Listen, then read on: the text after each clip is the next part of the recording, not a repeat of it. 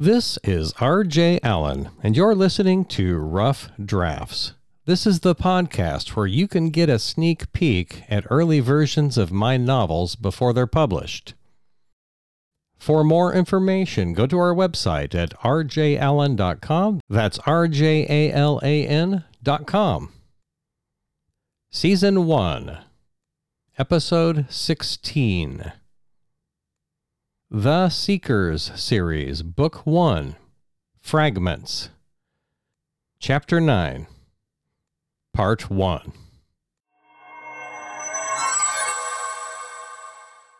Father Curtis missed his home and his flock, his adopted family. When would he ever see his parish again? People there needed him. People in crisis. How long would he be forced to abandon them? A heaviness of heart slowed his movements as much as it did his thoughts. He was no longer angry with Professor Rule. He didn't have the energy. The trap door banging closed caused him to jerk in fright. Then he pressed a hand to his chest. It was only Professor Rule, hobbling down the ladder. You should have a stair built. If you fall down that ladder, it'll be the end of you. Good morning, my boy. Rule stepped off the last rung and rubbed his hands together, dusting off debris. I'm glad to find you awake. I'd like to continue our discussion if you have the time. What else do I have to do? Curtis indicated his surroundings. Have you made any progress in clearing my name? I need to get back to my people. Philip is working on that as we speak. Curtis brought a kettle of tea and 2 cups to the table. So, what do you want to discuss? Truth, my boy. Truth. What is truth? He poured the tea, its soothing scent rising on the steam. I'm beginning to wonder if such a thing exists. Wondering if the eternal even exists. Do you indeed? And what, pray tell, would make a man who so passionately defended the writings willing to abandon even the God of the writings, and so quickly? Don't act so surprised. You're the one who proved everything I've ever believed to be a lie. Curtis grimaced and scrubbed his mop of hair with a knuckle. I've been thinking and studying the writings to prove you wrong. You're not. I'm a fraud, and now I think I'm losing my mind. Perhaps. Or perhaps you're waking from a long dream, struggling to break from a fog of self-deception. It's disorienting, isn't it? Not the word I'd choose. It's my fault, you know.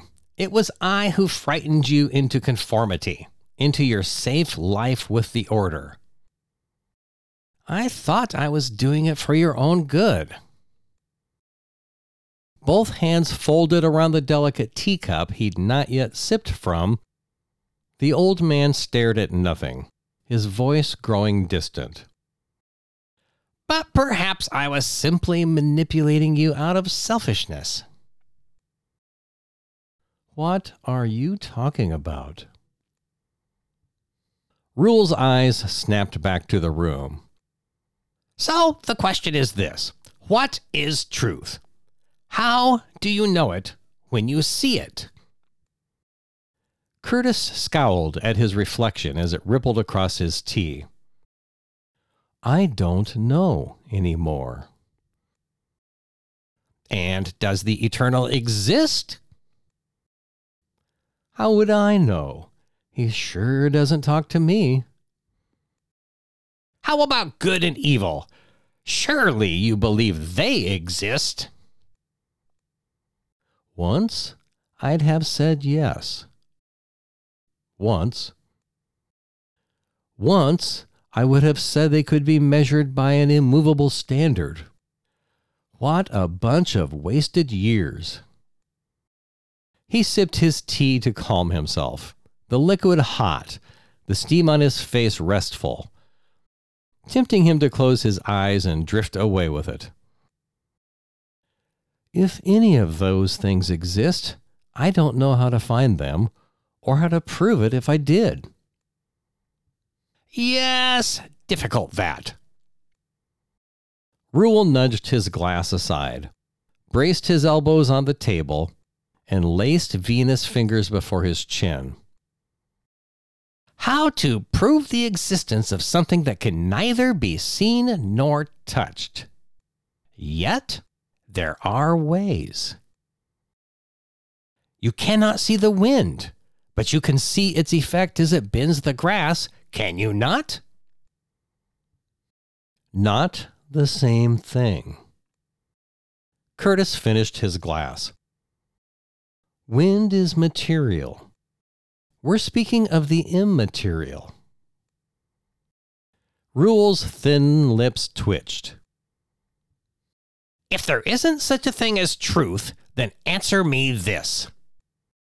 Is it true that the sky is blue? Curtis shrugged. No way to know for sure. Oh, come now. You have eyes. Either it is or it isn't. A shadow moved in the corner. Seriously. Curtis spread his hands. I have no direct knowledge of the blueness of the sky. I have only my perceptions. My eyes are transducers, converting the light reflected from the sky into electrical impulses. Nerves carry these impulses to my brain, which interprets them as colors. My perception could be flawed, so I can't know anything with certainty. Professor Rule huffed out his breath. Let's try this again, shall we? If you were to jump off a cliff, would you fall? Of course. Curtis rolled his eyes. Then you accept the law of gravitation to be true, correct? A cat. The shadow was a cat. It crouched on haunches, nose dilated and lips slightly open as it sniffed, then prowled towards the fire, its glossy black fur nearly invisible in the shadows. Well, yes, I guess so. No equivocation. Yes or no? Curtis puffed out his lips, considering. Yes. Why? Because every time I drop something, it falls. Seeming to thank the men occupied, the cat advanced and slinked beneath the bookshelves towards the fire. Ah, the experimental method. So you will accept something to be true if you experience it to be so without fail?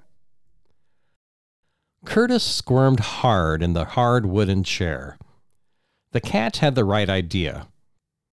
If this conversation were to be so long, perhaps they should migrate from the table to those nice fire-warmed rockers. Yes? Are you certain? Many might say this is your truth, but their individual truth may differ. They may not believe in gravity. Can both of your truths coexist in the universe and both remain factual? Well, no. Why? Of all the ridiculous. Because truth is exclusive by definition. There can't be contradictory truths. Something can't be both true and untrue. Either the law of gravitation is true or it isn't. So, Rule's blue eyes twinkled deep in their sockets. How would you prove your case to this fellow who does not believe in gravity? I'd tell him to jump off that cliff. Aha! He slapped the table. The startled cat darted away as Rule continued. We have just established it. You do indeed believe there is such a thing as truth. And you have even determined the method by which we might prove it. Great progress, no? Now, if we can only rescue Creator God, good, and evil from non-existence, our work here will be done.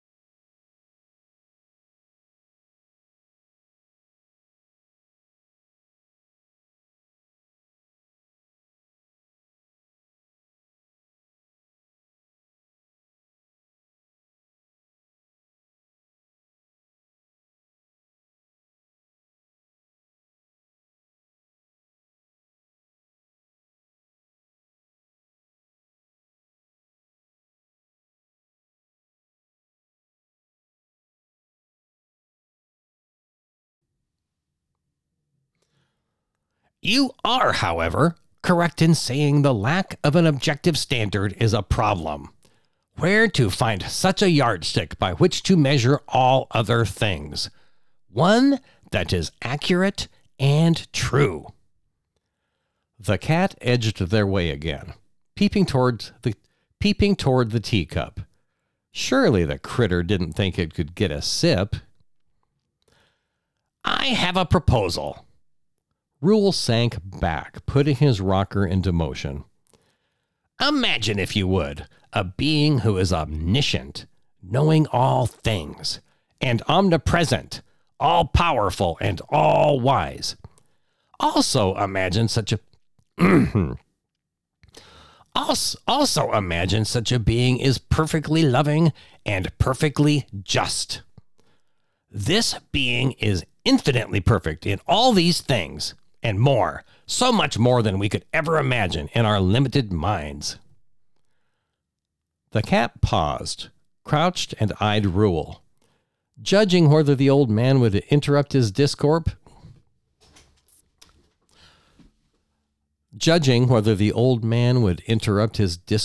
To rescue his teacup, or enwrapped with the scenario he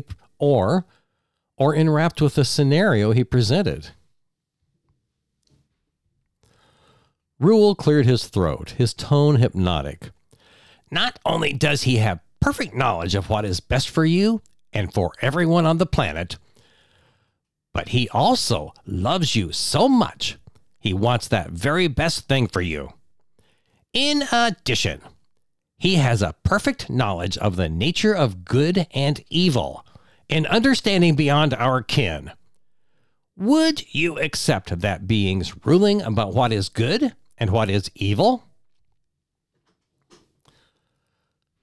The cat remained entranced, firelight glowing, reflecting from within his eyes. Nice theory. Too bad that's all it can be. Curtis reached for the teacup and tipped it slightly to spill a drop for the critter, his fellow cellmate, to drink. Why? Rule nudged him, surely not asking why Curtis fed the cat. Curtis let out a long-suffering sigh. They had been over this. Unless I missed it, no such being has descended from the clouds to show us the way. If such a being exists, I don't know it, and I can't prove it. Even if it did exist, how can I know what it thinks about anything?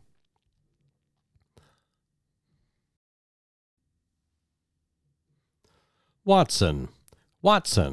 He'd named the cat Watson, his fellow companion and sleuth. Are you certain one has not? Scratch that. Please answer my previous question. Would you accept the standard of good and evil such a perfect being provided to you? How could I not? How could I argue? I don't have the understanding he does. Very good. Given the existence of Creator God as a prerequisite, we now have a framework that allows for the existence of and for the definition of good and evil. Now we only have to prove the existence of Creator God, and the trifecta of impossible questions will have been resolved. Good luck with that last one. The cat edged forward. Curtis inwardly cheered Watson on. Professor Rule tapped a finger to the side of his lips.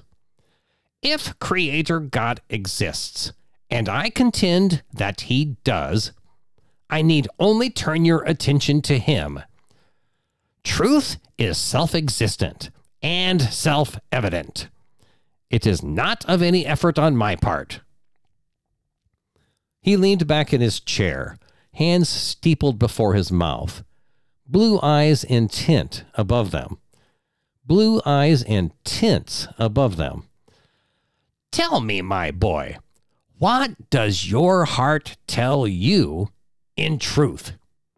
Is there more to life than this short mortal span here in this material world? Is there more to existence? Something beyond which our world-bound eyes can see. When you die, is that the end? Is your consciousness simply a side effect of base physical processes, to be snuffed forever out when your body breathes its last? To be snuffed forever out when your body breathes its last? Curtis shifted in his chair, Curtis shifted in his chair, hand to chin, his eyes turning inward. What did he believe? My mind resists the idea that whatever I am, my spirit or my soul or whatever you want to call it, would cease to exist when I die. That might be wishful thinking, though. How can I know one way or another?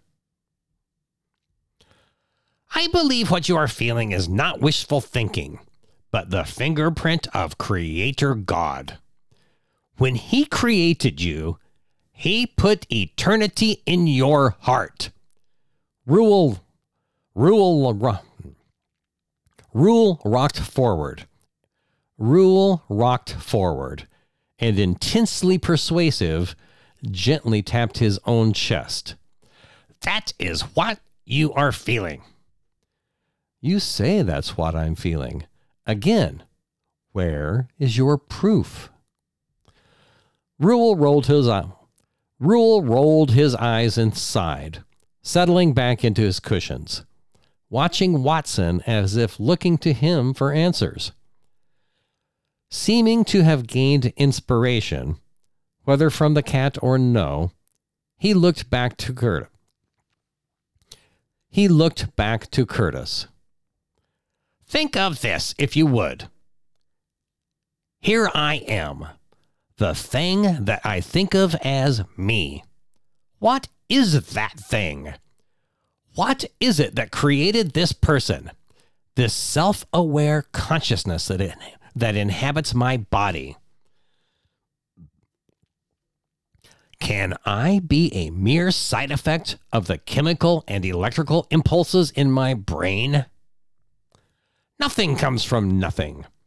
Something as marvelous as life, as mysterious as as mysterious as the miracle of your body, of your mind, of your soul and spirit, had to come from something.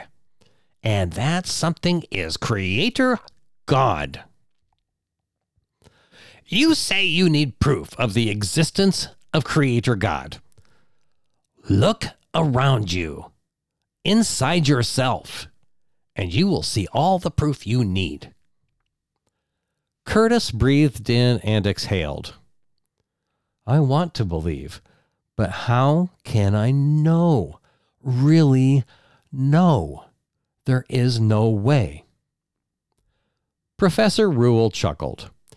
You have always been my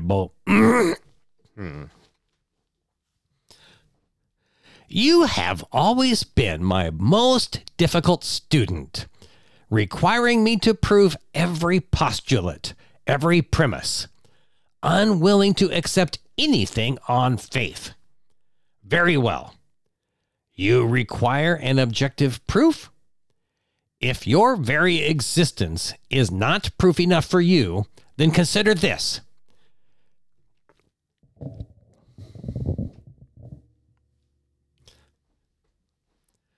You and Philip shared a dream, and that dream saved your life. There is no rational, worldly explanation for that. That night of his escape, Curtis's heart warmed at the memory. What a selfless act Philip had done.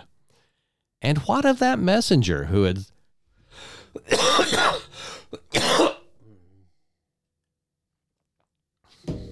And what of that And what of the dream messenger who had sent Philip to his aid? I've always resisted the idea of supernatural happenings. I've always said such stories were the superstitious ramblings of weak minds. In this case, I cannot deny reality. It seems like a miracle, but I don't understand it. So you accept this as proof? Proof of what? I can't explain it, but I don't understand it either. I don't know what it means or where it came from. Professor Rule shook his head and sighed. And Watson slipped forward and lapped up the spilled tea.